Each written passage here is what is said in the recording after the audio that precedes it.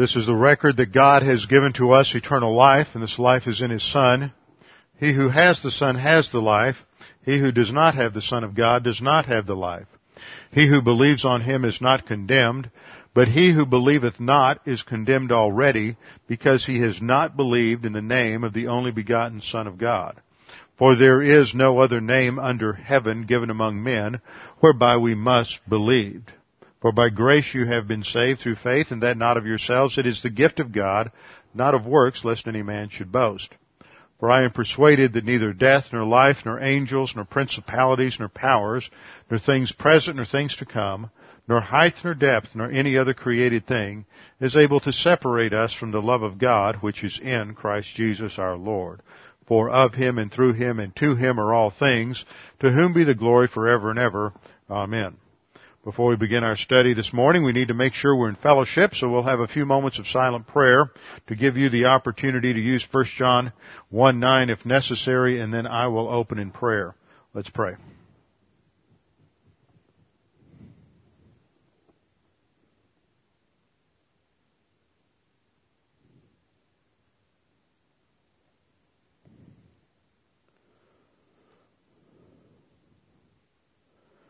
Father, again, we do thank you for this opportunity to worship you through the study of your word. We recognize that there is no higher form of worship than to study your word, to learn what you have revealed to us, to learn your instructions to us, to come to understand how you think and how we are to think in relationship to the world around us. Father, we pray that as we study this morning, that we are challenged by a world vision that you have for reaching those who are lost throughout this world with the gospel of Jesus Christ.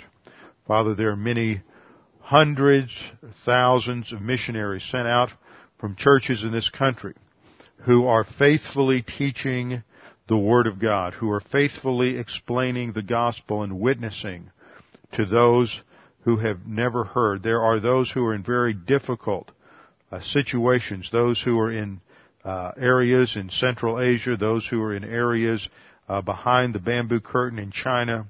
There are those who are serving in extremely difficult circumstances of tremendous poverty and an absence of all creature comforts that they've grown up with in the United States. And Father, we pray for them. We pray that you would protect them, watch over them, that you would enable them to be very effective in the translation works that they're engaged in and in other works where they are teaching, training, and challenging people with the truth of your word.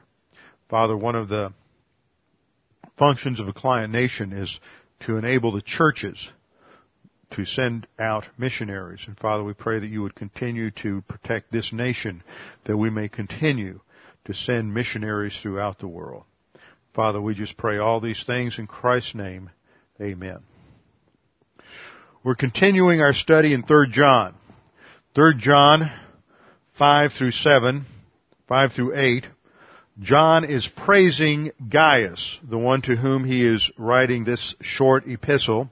He is praising Gaius because of his hospitality to those who have traveled through his area and those he has taken care of. He classifies them as the brethren and strangers in verse 5, where he writes, Beloved, you do faithfully whatever you do for the brethren and for strangers who have borne witness of your love before the church. If you send them forward on their journey in a manner worthy of God, you do well, because they went forth for his name's sake, taking nothing from the Gentiles. We therefore ought to receive such, that we may become fellow workers with the truth.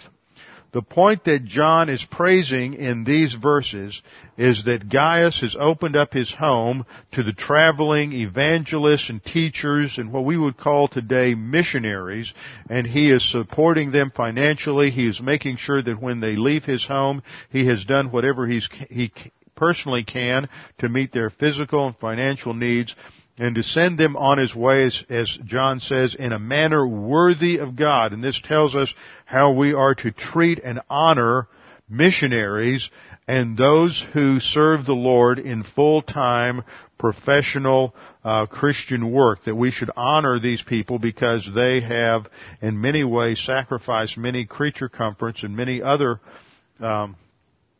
things that we are all used to in order to serve the Lord in a full-time professional capacity.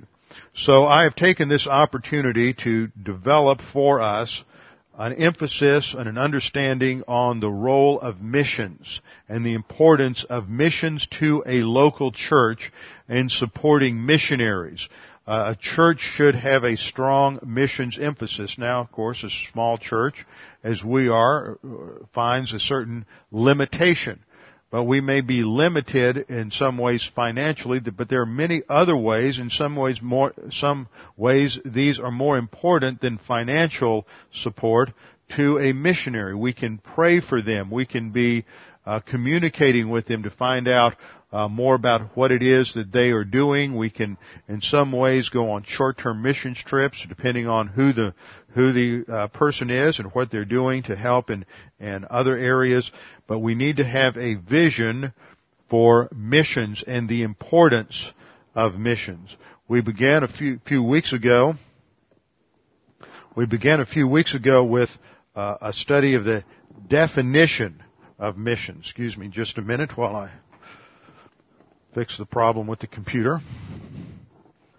We started up a few weeks ago with a definition of missions. And in that definition, I defined it this way: sending forth authorized persons beyond the border of the New Testament church and her immediate gospel influence to proclaim the gospel of Jesus Christ in gospel-destitute areas, and to win converts from other faiths or non-faiths to Jesus Christ, and to establishing local indigenous congregations who will in turn be self-supporting, training their own leadership. We focused on that. We focused on the fact that the idea of missions goes back to the Old Testament, that there is an Old Testament foundation to missions and missionary work. It starts in the Garden of Eden when God first announced what was called the proto-evangelium, or the first indication of the gospel, which is mentioned in Genesis 3:15. And then we traced it through the Abrahamic covenant. And we saw that the foundation in the Abrahamic covenant is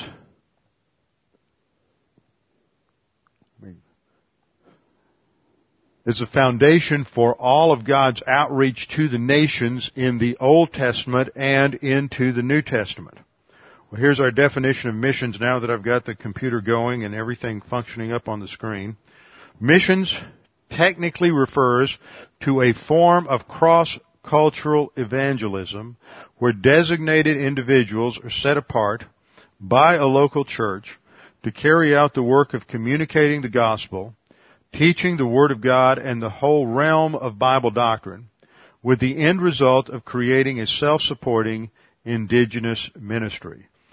And then part of any such endeavor involves the training and preparation of those involved to accurately handle and teach the Word of God. Thus, the support of such training institutions is also a part of missions. It's not only important to send people, but it's important to send trained people. It's important to have people who know, who are skilled in communication, who know the Bible. You have all kinds of different people involved. You have linguists involved, such as those who work with Wycliffe Bible translators, and they are often on the forefront of all kinds of missions activity because it is important to have a Bible in the language of the people you're communicating to, and if they don't have a Bible in their own language, it is extremely difficult. I remember 4 years ago when we went over to Kazakhstan and we were teaching, and some of the pastors that were there were Kazakhs, and they did not understand Russian. They just knew their own language, and they had a Kazakh Bible that had no Old Testament. Nothing in the Old Testament had been translated into Kazakh, and only about 2/3 of the New Testament had been translated into the Kazakh language, and what had been translated into the Kazakh language was a pathetic translation. The Baptist missionary who did the translation translated not from the Greek, but from the New International Version English translation. So it was a bad translation in my opinion, a bad English translation. And so it was quite a distortion, and my teaching was constantly slowed down by having the translator back translate the Kazakh Bible from Kazakh into English so I could get some idea of what they were reading. And in many cases, what they had in their Bible was nothing like the original, so you had to stop and sometimes spend 15 or 20 minutes just straightening out the Bible translation before you could even move on and teach anybody. So it's crucial to pray for these kinds of people and to have a Bible translated into the native language. And as we'll see as we go through a study of missions and missionary expansion throughout the centuries, that this was always the first thing that happened, was that the missionaries would, in many cases, they would have to learn the language, create an alphabet and a writing system for the people, and before they could ever even translate the Bible into the language so they could begin to teach the Bible.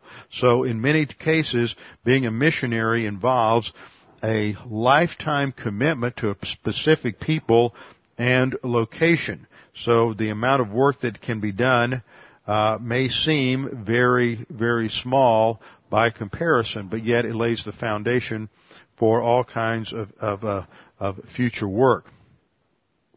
In the Abrahamic covenant, which was given to Abraham in Genesis 12:1 through 3, we've seen that there were three provisions: the land promise, the seed promise, which is ultimately fulfilled in Jesus Christ, and then the third category of the Abrahamic covenant had to do with a worldwide blessing, that God would bless all nations through Abraham. And that is the foundation for all missions, that through Israel, through the seed, which is Jesus Christ, all nations would be blessed. In the Old Testament, Israel was a missionary nation, not that they were sent out to all the nations, but it was just the reverse. All nations were to come to Israel. And as people traveled to Israel, as caravanners went through the land, they were to see that there was something different, something unique about Israel. They would learn the gospel there and take it back to their native people.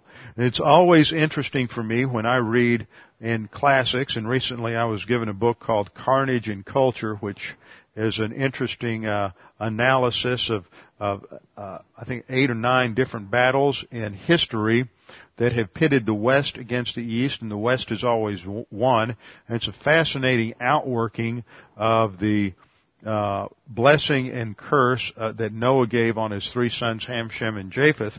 And when we get to that area in our study of Genesis, then I'll refer to it in a lot of ways. But the first article had to do with the first chapter had to do with the naval battle of Salamis in Greece that occurred between the Greeks and the Persians. And the author is a classicist. He teaches classics at Cal State in Fresno, out in California. And it always amazes me as he's talking about the whole concept of freedom and how important freedom was to the Greeks.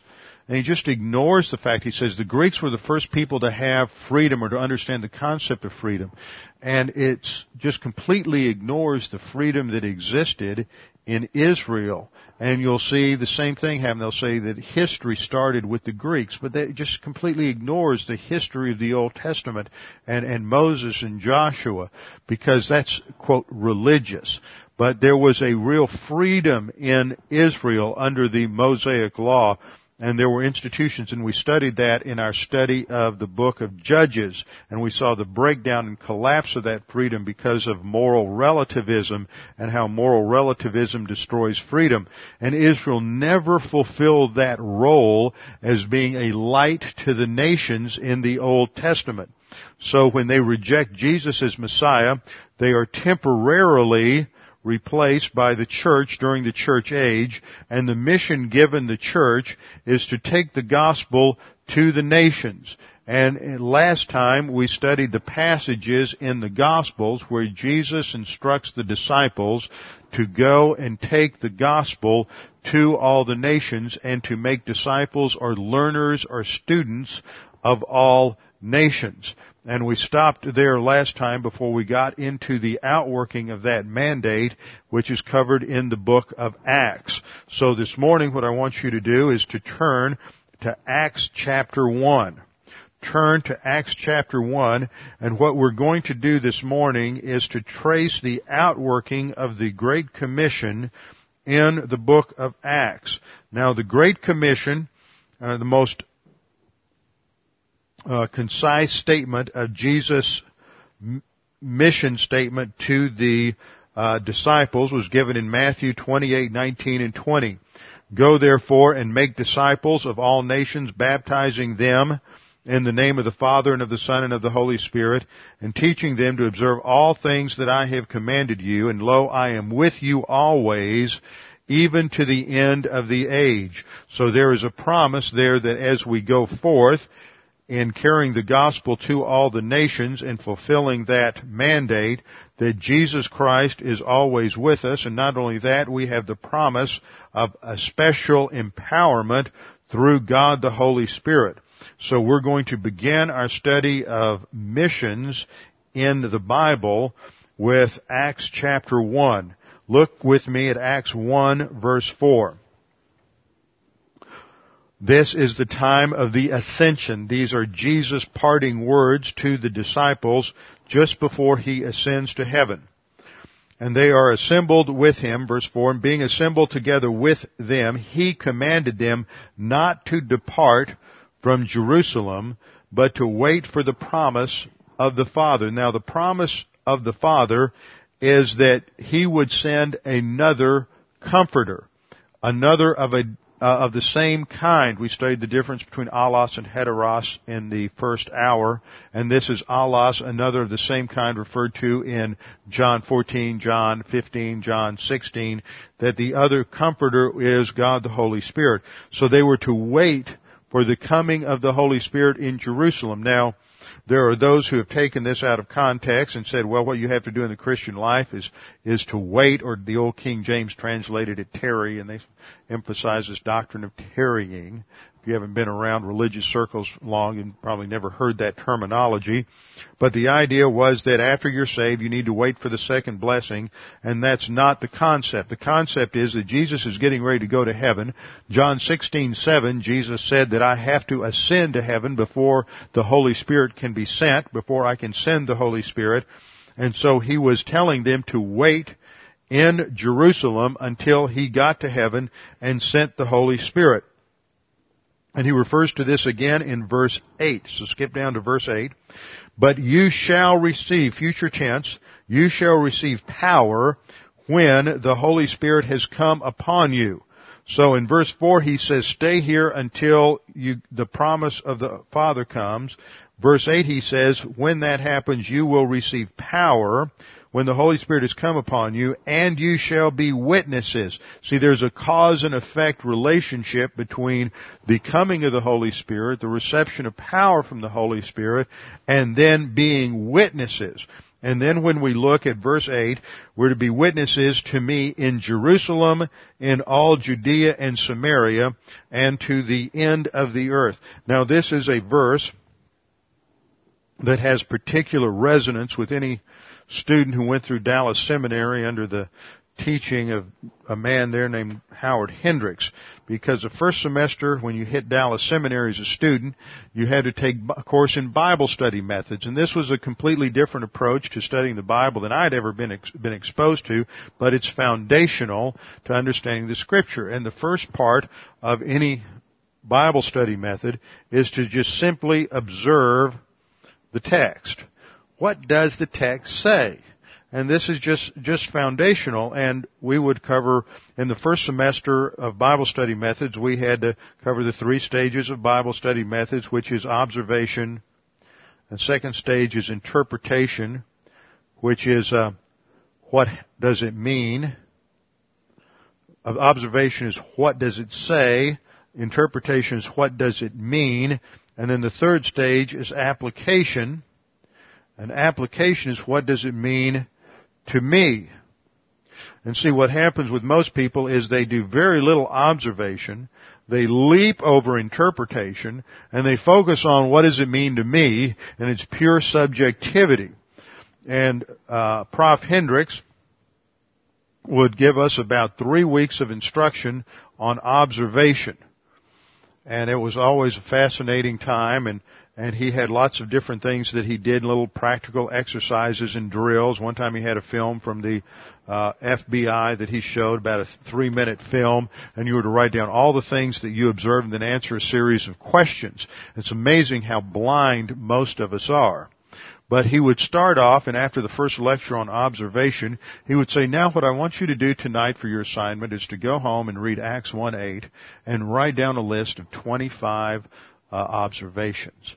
And so everybody would go, oh, well, that's pretty simple. And people would go home and write down our list of 25 observations. Then you would come back 2 days later for your second class, have another lecture on observation. He would say, go home tonight and write down 25 more observations on Acts 1:8. Oh, now this is going to get a little difficult. So you go home, you write down 25 more observations on Acts 1:8, and then you'd come back and he would start a third lecture, and by this time he's starting to talk about context, that a verse isn't in isolation, it's in a context. And if you notice, Acts 1:8 starts off with but, and actually in the original language, in the original Greek, verse 8 is the second half of the sentence. Verse 7 doesn't end with a period. It does if you've got a King James version, because the King James translators tried to make every verse a complete sentence that they could. And so verse 8 is part of verse 7. So you'd have to start expanding your observations to show how the verse relates to context. And you have to go home and write 25 more observations on Acts 1:8. Then you'd come back to about your 4th or 5th class, and this just went on for 3 weeks. And every time you'd come to class, you'd have another lecture on observation and various exercises, and then go home and write down 25 more observations on Acts 1:8. Till after about 4 weeks of this, you were told, after you've written down 250 observations of Acts 1:8, then now you go home and write as many as you can. And by the way, you probably won't break the record, but the record is something like 800 observations, 800 and change observations on Acts 1:8. So go home and do what you can. And the point is that you have a lot of emphasis on certain passage. Now you can't do that with every verse, but you can with Acts 1:8, because Acts 1:8 really outlines the whole book of Acts. So once you start extrapolating from the context, you can do a tremendous amount in terms of observation, because what Jesus is telling the disciples is you're going to start off in Jerusalem, where you are. You're going to wait there for the Holy Spirit, and when He comes, you're going to have power to be witnesses. Now remember the Great Commission, you're to go into all the world and make learners or students throughout the world. And the process is going to be that you start here where you are in Jerusalem, then you're going to go to the surrounding province, which is Judea, then the province to the north, which is Samaria, and then to the outermost part of the world. And so there's a progression here from Jerusalem to the province Judea, to the area just north to Samaria, and moving out. And so they're given their mission statement. But see, the disciples did not follow the Great Commission willingly. They're just like most of us. They don't want to be put upon. They don't want to have to sacrifice. They don't want to be put in difficult situations. They don't want to move outside their comfort zone. And so it was necessary for God to step in and interfere with the situation and to put pressure on them to take the gospel out. And this, by the way, is the basic outline and structure of the book of Acts. They start off in Jerusalem, and then by the time we get down to chapter 8, we see them, the persecution arise in Jerusalem. See, they didn't willingly leave Jerusalem. God had to allow persecution to develop to kick them out of Jerusalem. And so they were forced out of Jerusalem, but they didn't go far. They just went to the surrounding area in Judea and Samaria, and there had to be a little more persecution. Eventually, they began to scatter throughout the world and began to carry out the Great Commission, but they didn't do it willingly. So this is always a problem, is that we'd rather just stay home where we're comfortable than get involved in taking the gospel to those who have never heard. Well, in Acts 1:8, we see the foundation in terms of the power and the ability, and it's not natural. It comes from the Holy Spirit, and under the filling ministry of God, the Holy Spirit, the church expands. And the first place that we see this witness taking place is when the Holy Spirit came on the early church in Acts 2. Now, what I'm doing this morning is we're not doing an in-depth study of anything. We're just going to hit the high points and give you that bird's eye view of the expansion of Christianity in the early church. So in Acts chapter 2, we see the beginning when the Holy Spirit comes on the 11 disciples and they speak in languages. I don't like using the word speak in tongues because that word isn't understood very well today. They were speaking in the languages of the Jews that had come to Jerusalem for the feast day of the day of Pentecost. It was one of 3 feast days when all the Jewish males were supposed to come to the temple in Jerusalem, and they came from all over the empire and from outside the empire, and there's a list in verses 9 through 11 of this chapter of all the different geographical areas where people came from. And they heard Peter proclaim the gospel in chapter 2, and the result is that 5,000 were saved. So the church begins to grow and begins to expand phenomenally. And then the next expansion occurs in Acts chapter 8. So turn over to Acts 8. In between, in Acts 1 through 7, we see different problems and conflicts that occurred in Jerusalem.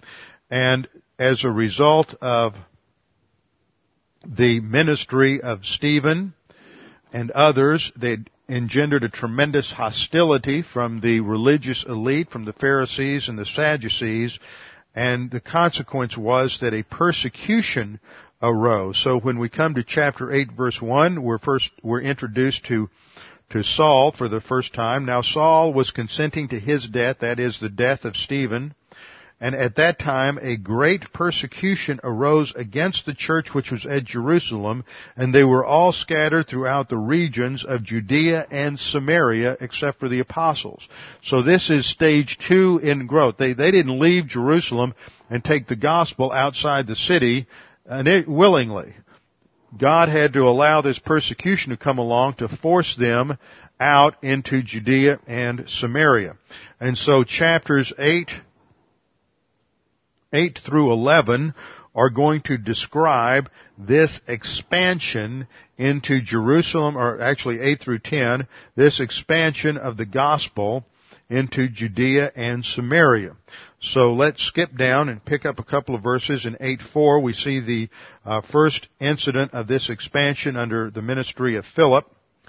Verse 4 we read, "Therefore those who were scattered went everywhere preaching the word." So they were scattered and they went out teaching and proclaiming the gospel to the Jews in Judea and Samaria. So at this point the ministry and the church is still primarily Jewish in character. And we're told in verse 5, "Then Philip went down," and you always say going down when you're referencing when Jerusalem is your reference point, because Jerusalem has a high elevation, and whenever you go to Jerusalem, you go up to Jerusalem, and whenever you are leaving Jerusalem, you go down from Jerusalem. It's an elevation factor. It's not in English we talk about if you go up, you're going north, if you go down, you're going south. But you have to understand the Hebrew idiom. So Philip went down from Jerusalem to the city of Samaria. So he is the first example of a cross-cultural ministry.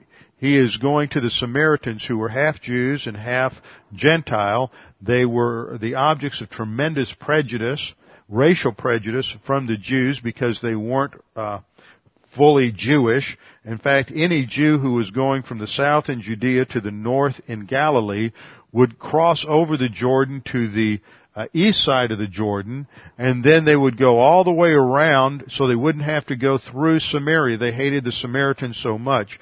So Philip is the first one to get engaged in this kind of cross-cultural ministry and go to a people who were hated and despised by the Jews, and he preached the gospel to them.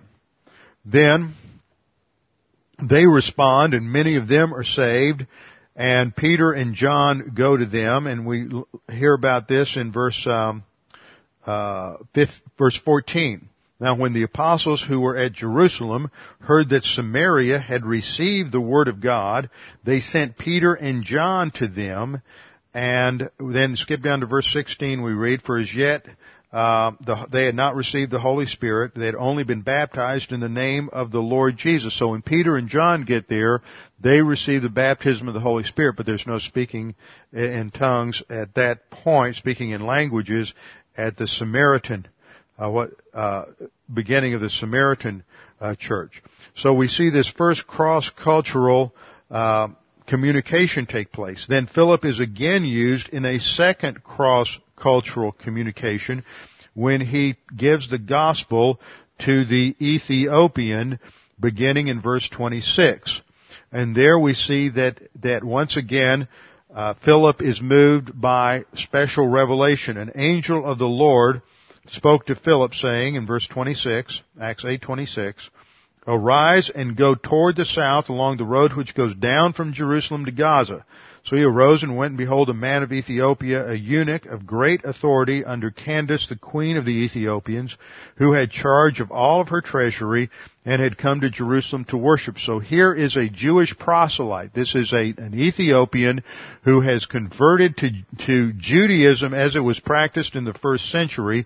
He has come to Jerusalem for the day of Pentecost, and he is positive to the gospel, but he hasn't heard it yet. And he's reading in Isaiah in his chariot as he's riding home, and Philip catches up with him. And as he is reading in Isaiah, he doesn't understand it, and so Philip says, Philip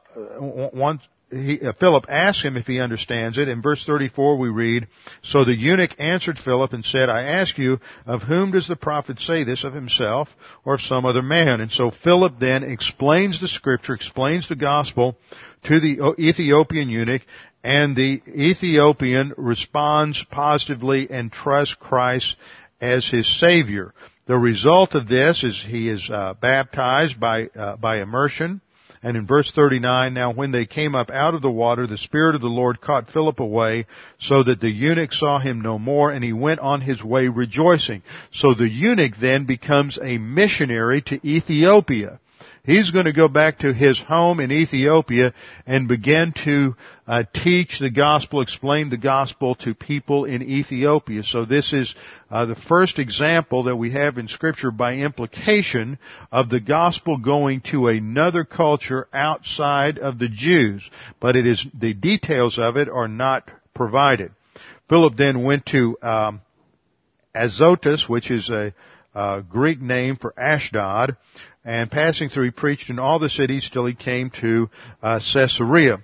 So if we look at a map, down here in the lower right corner, you see Caesarea on the coast, and this area here, around where you have the name Caesarea, that is the area there and to the south to Jerusalem. That is the area of Judea and Samaria. So chapter 8 focuses on this expansion of the gospel from Jerusalem to Judea and Samaria.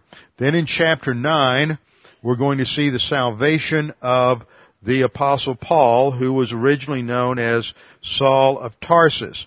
And Paul is saved in chapter 9, and then in chapter 10, we switch back to Peter, and Peter has the vision to take the gospel to Cornelius, who is a Gentile, and Gentiles for the first time are officially and overtly recognized as entering into the church. And so Cornelius is accepted and becomes a believer at that point.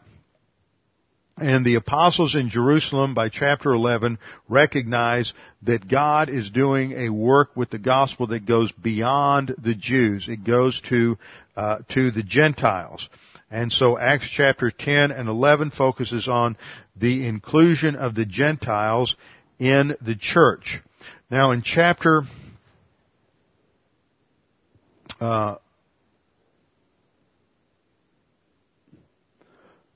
12, excuse me, let's skip to sort of a summary of the gospel to the Gentiles in chapter 11 verses 16 through 18. Peter is summarizing to the leaders in Jerusalem what had taken place with Cornelius. He said, "Then I remembered," this was after they had received the Holy Spirit, after they had accepted the gospel and then received the Holy Spirit. Peter said, "Then I remembered the word of the Lord, how he said, John indeed baptized with water, but you shall be baptized by means of the Holy Spirit. If therefore God gave them the same gift as he gave us when we believed on the Lord Jesus Christ, who was I that I could withstand God? And when they, that is the apostles, heard these things, they became silent, and they glorified God, saying, Then God has also granted to the Gentiles repentance to life." So at this point you see a recognition of the importance of the Gentiles. And then in verse 19 the author shifts and he begins to bring our attention back to what's going on with Paul and Barnabas. Verse 19, "Those who were scattered after the persecution that arose over Stephen traveled as far as Phoenicia, Cyprus, and Antioch." So they're going up the coast to Phoenicia, to the northwest of Israel. They're going out to Cyprus, which is an island out here in the middle of the Mediterranean, and they are going to Antioch. Now, here is Antioch of Syria, up the coast, north of Israel, in the area of modern Lebanon and modern Syria, right near the border. And so they're going to Gentile areas, but notice the last phrase of Acts 11:19, "But they went to no one but the Jews only." And they had a tremendous response. In verse 21, we're told a great number believed and turned to the Lord. And when word of this came, when word of the number of converts in Antioch reached Jerusalem in the south, then they sent Barnabas to the north. Now we have to remember that what happened with Paul is he was initially saved in Damascus. He went back to Jerusalem. He was preaching there, and apparently he was causing some trouble or stirring up some trouble. He was very controversial because of his past in persecuting the Jews, and we're told that he finally was sent back to his home in Tarsus. So he's up here in Tarsus working away in his tent making business because he was just too controversial down in Jerusalem. And there's an interesting little note in chapter 9 verse 31 that after they sent Paul to Tarsus and got him out of Jerusalem, then the churches throughout all Judea, Galilee, and Samaria had peace and were edified.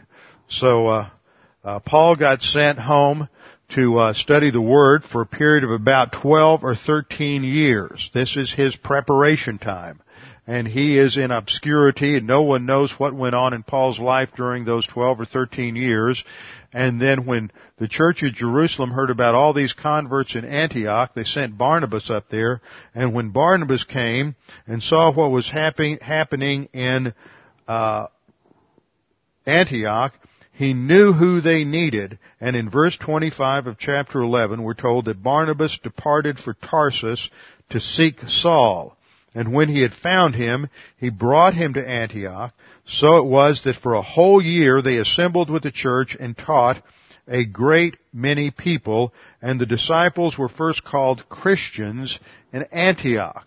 So it's still primarily a Jewish-oriented church. And then in chapter 12, there's increased persecution on the believers in Jerusalem, and the result of that persecution, it continues to have them scattered out.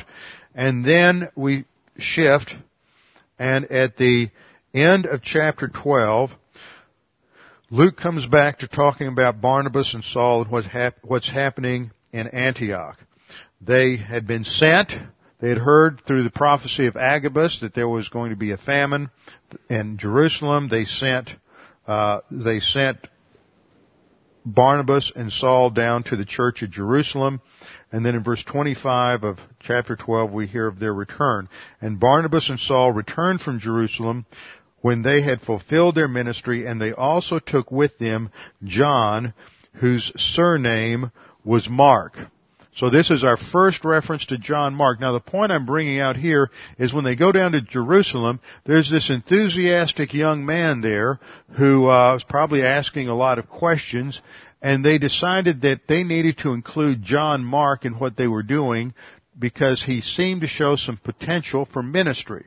And this is one of the important things that a pastor should be sensitive to, is to identifying potential young men who have the potential for going into full-time professional Christian ministry. I don't mean that the pastor's job is to go out there and start saying, well, you need to be doing this or you need to be doing that. But as I teach the Word, what I have seen over the years is there are certain men who respond who have the gift of pastor-teacher. And right now there's probably a dozen men of that caliber who are listening to tapes, and they send me emails all the time, and I respond to them. They ask questions about training and what they can do, and I try to encourage them. And if the opportunity presents itself, I try to have some of these guys travel with me or meet me when I go on a conference somewhere, just to get to know them and to give them an opportunity to get involved in ministry. Because we are living in an age today where we're in a crisis. We're in a crisis of solid pastoral leadership that understands the priority of teaching the Word. And part of the reason we're in this crisis is because there's been a lack of good training. And it's amazing to me when I get out there and I run into some of these guys who are so-called doctrinal pastors who never went to seminary, how much heresy and garbage they teach because they don't know how to study the Word. And I've recently been talking to 2 or 3 other doctrinal pastors who have seminary training, and we've all come to the same conclusion, that we're in a crisis state. And we need to be challenging young men to make to understand they have the gift of pastor-teacher, and to do what is necessary to get the training, not to wait until they're 35 or 40 or 50. Now that's fine for some people, and there's some folks, and like Dan Ingram, who spent a career in the military and after 20 or 25 years can retire and then go into a second career, become a missionary, go to seminary, get training, be a missionary, be a pastor. But for the most part, if you have already made career decisions and family decisions by the time you're 30 or 35, if you have the gift of pastor-teacher, you've basically let that train leave the station. You can't go back. You're not going to get that opportunity again. You've missed it. And there are a few rare exceptions to that, so don't think that it's all over with. But for the most part, once you have children and a wife and you're involved in a career, it is very difficult to get the kind of training you need to be a pastor. You're going to have to settle for some kind of a secondary option. But the point I just want to bring out here is that Barnabas and Saul are sensitive to the fact that there's going to be young men that are going to be interested in the gospel ministry, and so they invite them to come along to give them training. This is the sort of the founding of what we would call a seminary training in this early stage. So they bring Mark along with them, and they go back to Antioch, and we're told in chapter 13, verse 1, "Now in the church that was at Antioch, there were certain prophets and teachers, Barnabas, Simeon who was called Niger, Lucius of Cyrene, Manaen who had been brought up with Herod the Tetrarch, and Saul." So there's a number of qualified teachers. But as they ministered in the Lord and fasted, the Holy Spirit said, "Now separate to me Barnabas and Saul for the work to which I have called them." Barnabas or Saul are the best of the lot. See, what we usually think of when we're trying to identify someone we're going to send out as a missionary, we don't want to identify the best. When I talk to parents, I see parents who have children, and years ago I used to spend a lot of time in various kinds of youth ministry and camping ministries, and you'd see young men and women who wanted to go on the mission field, wanted to go into ministry, young men who wanted to go to seminary, and parents would say, no, I don't want you going into that. You need to go get a degree at a secular school. I don't want you going and getting a degree, graduating summa cum laude, going to one of the best universities in the land, and then throwing it away by being a pastor or a missionary somewhere. Now, they never said it like that, but that's what they were indeed saying. And the idea we should have in the church is, let's take our sons and our daughters, send them to the highest quality education that they can get, and then send them out on the mission field. That is the biblical approach. The biblical approach is not, well, they're going to go on the mission field, so let's not spend a lot of money on that. Let's just send them to junior college or some state school, and don't waste a Harvard MBA on somebody who's going to go be a missionary in some obscure point in the world. That is not historic Christianity. Biblical Christianity is you give your best to the Lord, not the worst. And so they took the two best men, were indicated by the Holy Spirit, to be the missionaries, Barnabas and Saul. And they set out on what's called Paul's first missionary journey, starting in verse 4, and they went to Cyprus, and they took John Mark along with them. Now, I've always kind of liked what happens with John Mark, because he screws up to the maximum, and he quits. He's a little young, he's a little green, and he runs into the problem that many missionaries run into, and that is that when they go out on the mission field and they get into a cross-cultural situation, it's outside their comfort zone. It's a little difficult. They don't have all the things and comforts and foods or whatever it was that they had back home. And so after they left Cyprus, John Mark bailed out on them. Well, later on, Paul didn't want to put up with that, but Barnabas would. Barnabas took him along, and Barnabas showed a degree of grace orientation toward Mark that Paul didn't. But I'm getting ahead of myself. On this first missionary journey, they went first to Cyprus, and then after ministry in Cyprus and seeing churches established there, they left and they went to Perga. And it was when they reached Perga that John Mark returned to Jerusalem. That's this long green arrow here. He bailed out on them. But Paul and Barnabas continued, and they went up to Antioch of Phrygia and to Iconium, Lystra, and Derbe, these small towns. And then after they finished on that forward route and they established churches and saw a number of converts in each town, they went back through each town to check up on everybody, to see how they were doing, to establish and appoint leaders, and to make sure these churches were going forward. They didn't just get converts, establish the church, and then just go on and kind of leave it in the hands of the Holy Spirit. They went back and checked on them, and then eventually they returned back to Antioch, where they gave a report to the church. And then Paul went out on his second missionary journey, and on his second missionary journey, he went back to those original towns he had visited before, Derbe, Lystra, and Iconium, and he made sure that those churches were doing well and were established. And here he picks up a young man who's showing some enthusiasm for the ministry, a young man by the name of Timothy. So we see once again that it's not just a matter of conversion, preaching the gospel, evangelizing. It's not just a matter of teaching, but it's also a matter of identifying and training leadership for the future.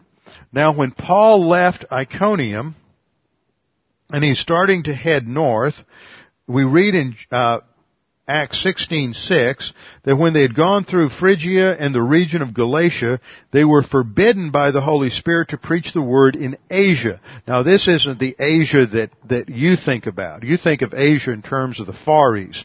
But this northern area of Turkey, which is, remember, we also call it Asia Minor. This northern area of Turkey was the Roman province of Asia. This area and this, not the northern area, that's Bithynia, but this area to the west is Asia.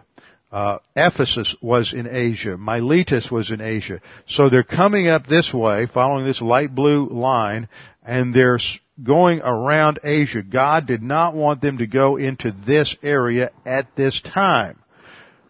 And it wasn't for any other reason, because we'll see that God had a different plan. It just has to do with scheduling. God took them to Troas, and this is where Paul had a vision of a Macedonian. Macedonia is over here in the north of Greece, of a Macedonian asking for them to come over.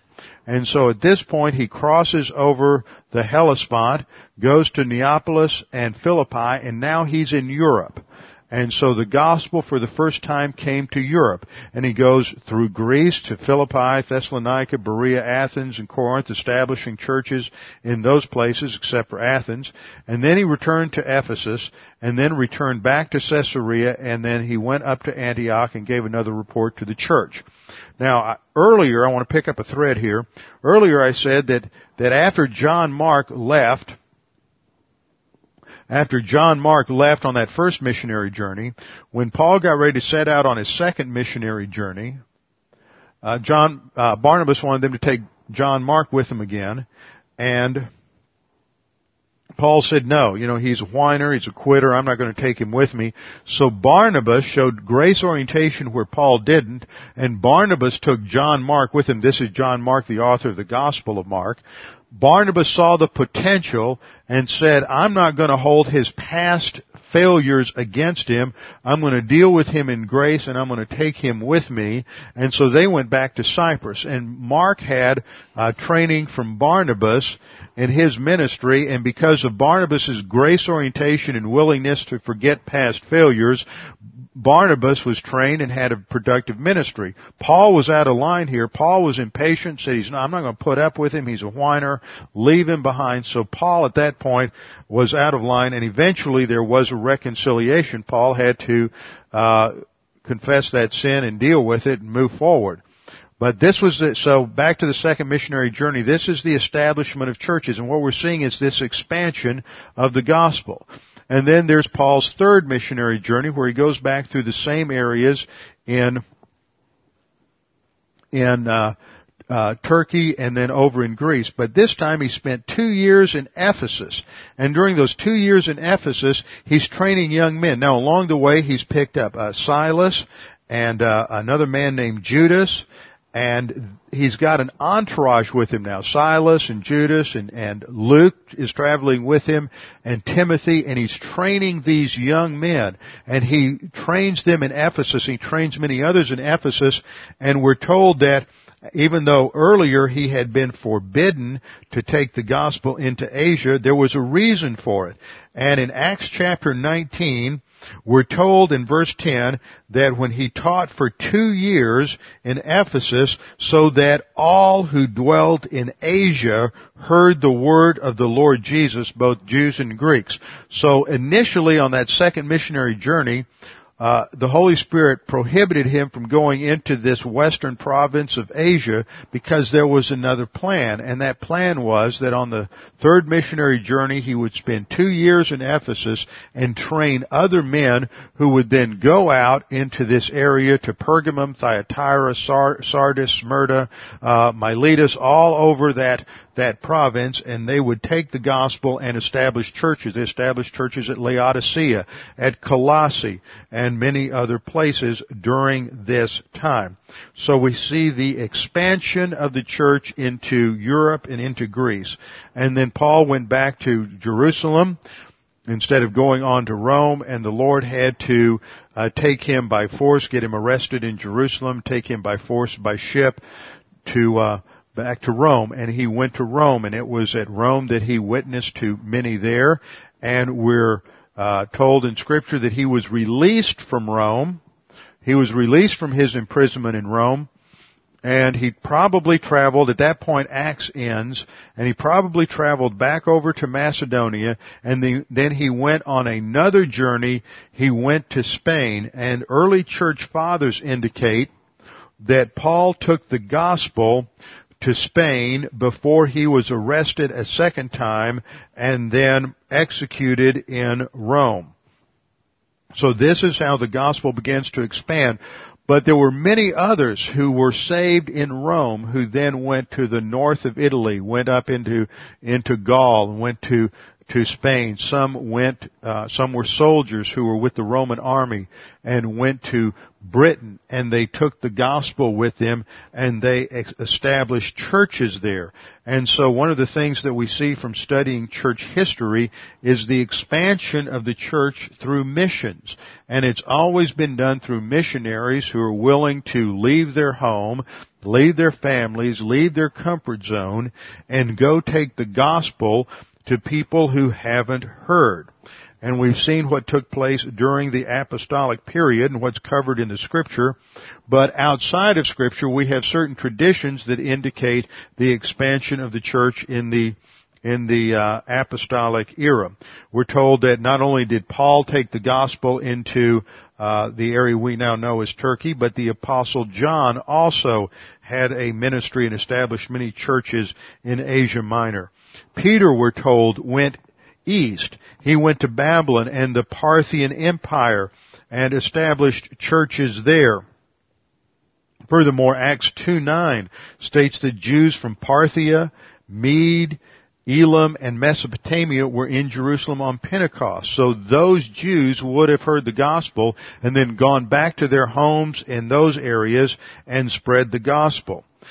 Tradition and legend tells us that the apostles Thomas and Bartholomew also went to Parthia and to India, where they established churches. In fact, there are some churches in extremely isolated areas of India that claim a heritage that goes all the way back to the apostle Thomas.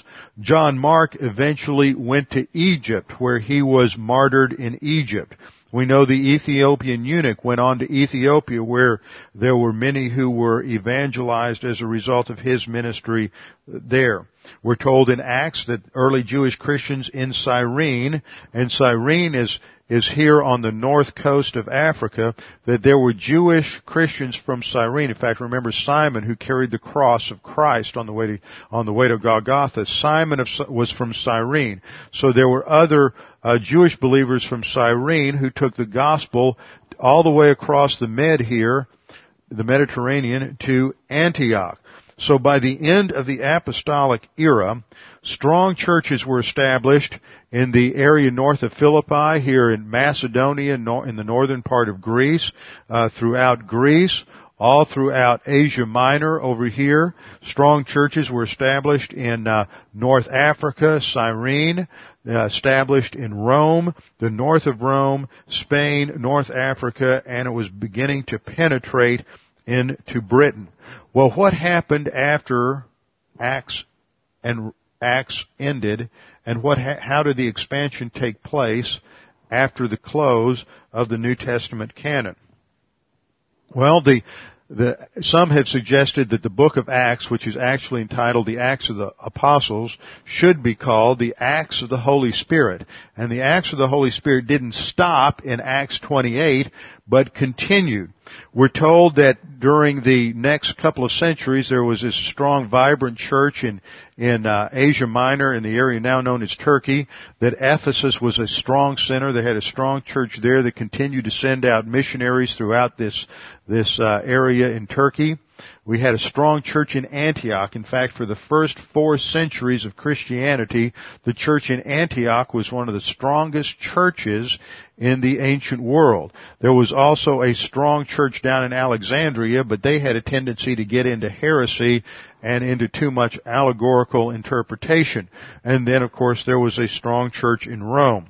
Well, one of the very well-known early church fathers was a man by the name of Gregory Thaumaturgus, who operated in Pontus. Pontus is in this north area here. We can barely see it on this map. You see the designation here, Bithynia and Pontus on the northern edge of Turkey, on the shore of the Black Sea. And when he became a pastor in his native town, there were allegedly, or legend tells us, there were only 17 Christians in his hometown. And when he died 30 years later, there were only 17 non-Christians in his hometown. And he and many others established large churches throughout Asia Minor. Furthermore, in Syria, there were large churches established in Antioch as well as in Edessa. And they sent missionaries and evangelists east towards China as well as to India, so that by the 5th, 6th, and 7th century, there were Nestorian Christians. They did not have a sound Christology. They followed the errors of Nestorius, but they took the gospel into India and into China. In fact, we know that in northern Syria, there was a king by the name of Abgar in the year 200 who was converted to Christ. Furthermore, in that same area, sort of this area of over here, we're just off the map, northeastern Turkey, northern Syria, what today would be northern Iraq, in that area, there was a missionary by the name of Gregory the Illuminator who led the king of the Armenians. His name was Tiridates, to Christ, and in the year 410 he translated the New Testament into Armenian, into the Armenian language. That's not Armenian, but Armenian language. Then in North Africa, you had a strong church in Cyrene that was the home of Simon. There were many converts there. Alexandria was a strong seat of the church. And then over to the west, just off the map, you had Carthage, which became a strong center. Near that was Hippo, which is where a famous church father by the name of Augustine was the bishop in the 5th century. So there were strong churches in that part of Carthage, and they stayed that way. They became weak after Augustine, and they were finally wiped out, I believe, by divine discipline by the Muslims in the 8th century. Furthermore, Rome sent out missionaries north and west that carried the gospel to Gaul and to Britain, and it was during this time that numerous Latin translations of the Bible were made. During the 3rd century, Irenaeus was a famous pastor in Lyon in France, and he taught Celtic and Latin-speaking people, so the gospel began to spread. And then among the Goths were those who were north in Germany. Missionary by the name of Ulfilas went out in 311. His lifespan was from 311 to 383. And he was originally from Cappadocia in Asia Minor. He was captured by the Goths. Now the Goths operated roughly from southern Germany, Austria, Hungary, Czechoslovakia, those modern areas. He was captured by the Goths as a teenager. Later he escaped. He went back to Constantinople where he was trained in the ministry, and he went back north of the Danube River to take the gospel to the tribes of the Goths. Persecution from some of them caused him to move south of the Danube so he would be protected by the Romans, but it was there that he put together an alphabet for the Gothic language. He gave them a written language, and he translated the Bible into the Gothic language. He translated all of the Old Testament except for Samuel and Kings, and he translated all of the New Testament into their language. And his translation was called the Silver Bible, and there were thousands who were converted to an Arian form of Christianity. Now remember, Arianism had a low view of the eternality of Christ, and that was typical all through that area. Many people became Arians, and it wasn't for another couple of centuries before they got straightened out on their understanding of the person of Christ.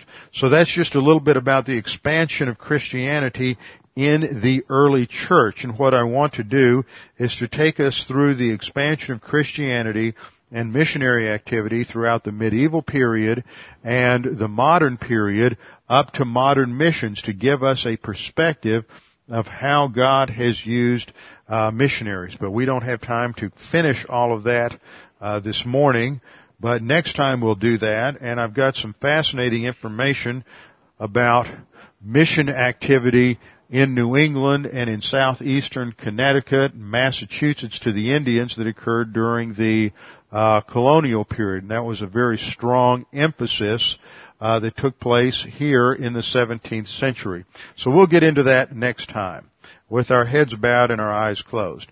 Father, we do thank you for this opportunity to study your word, to study through the book of Acts and on through history to see how the gospel has gone throughout the world, starting in Jerusalem, moving through Judea and Samaria, and then continuing to expand to the uttermost part of the world. That the mission given to the disciples continues today to make disciples, learners of all nations, to take the gospel to those who are lost, to witness to them, to see the expansion of Christianity, to teach the word to those who are positive. Father, we pray that you would give us as a body of believers a tremendous vision for how we can be a part of this expansion, how we can be more diligent in the support, in the prayer support, the financial support, the physical support, the encouragement of the missionaries that we support from this congregation, that we can realize what an impact we can have as a small group to the entire world. And today with tapes, with the internet, and so many other things available to us, we can have an impact that goes far beyond just our local church. Father, we pray that if there's anyone here this morning that's unsure of their salvation or uncertain of their eternal destiny, that they would take this opportunity to make that sure and certain. Scripture teaches that all have sinned and fall short of the glory of God, but that the free gift of God is eternal life through Jesus Christ our Lord. All you need to do to have eternal salvation is to trust in Jesus Christ as your Savior.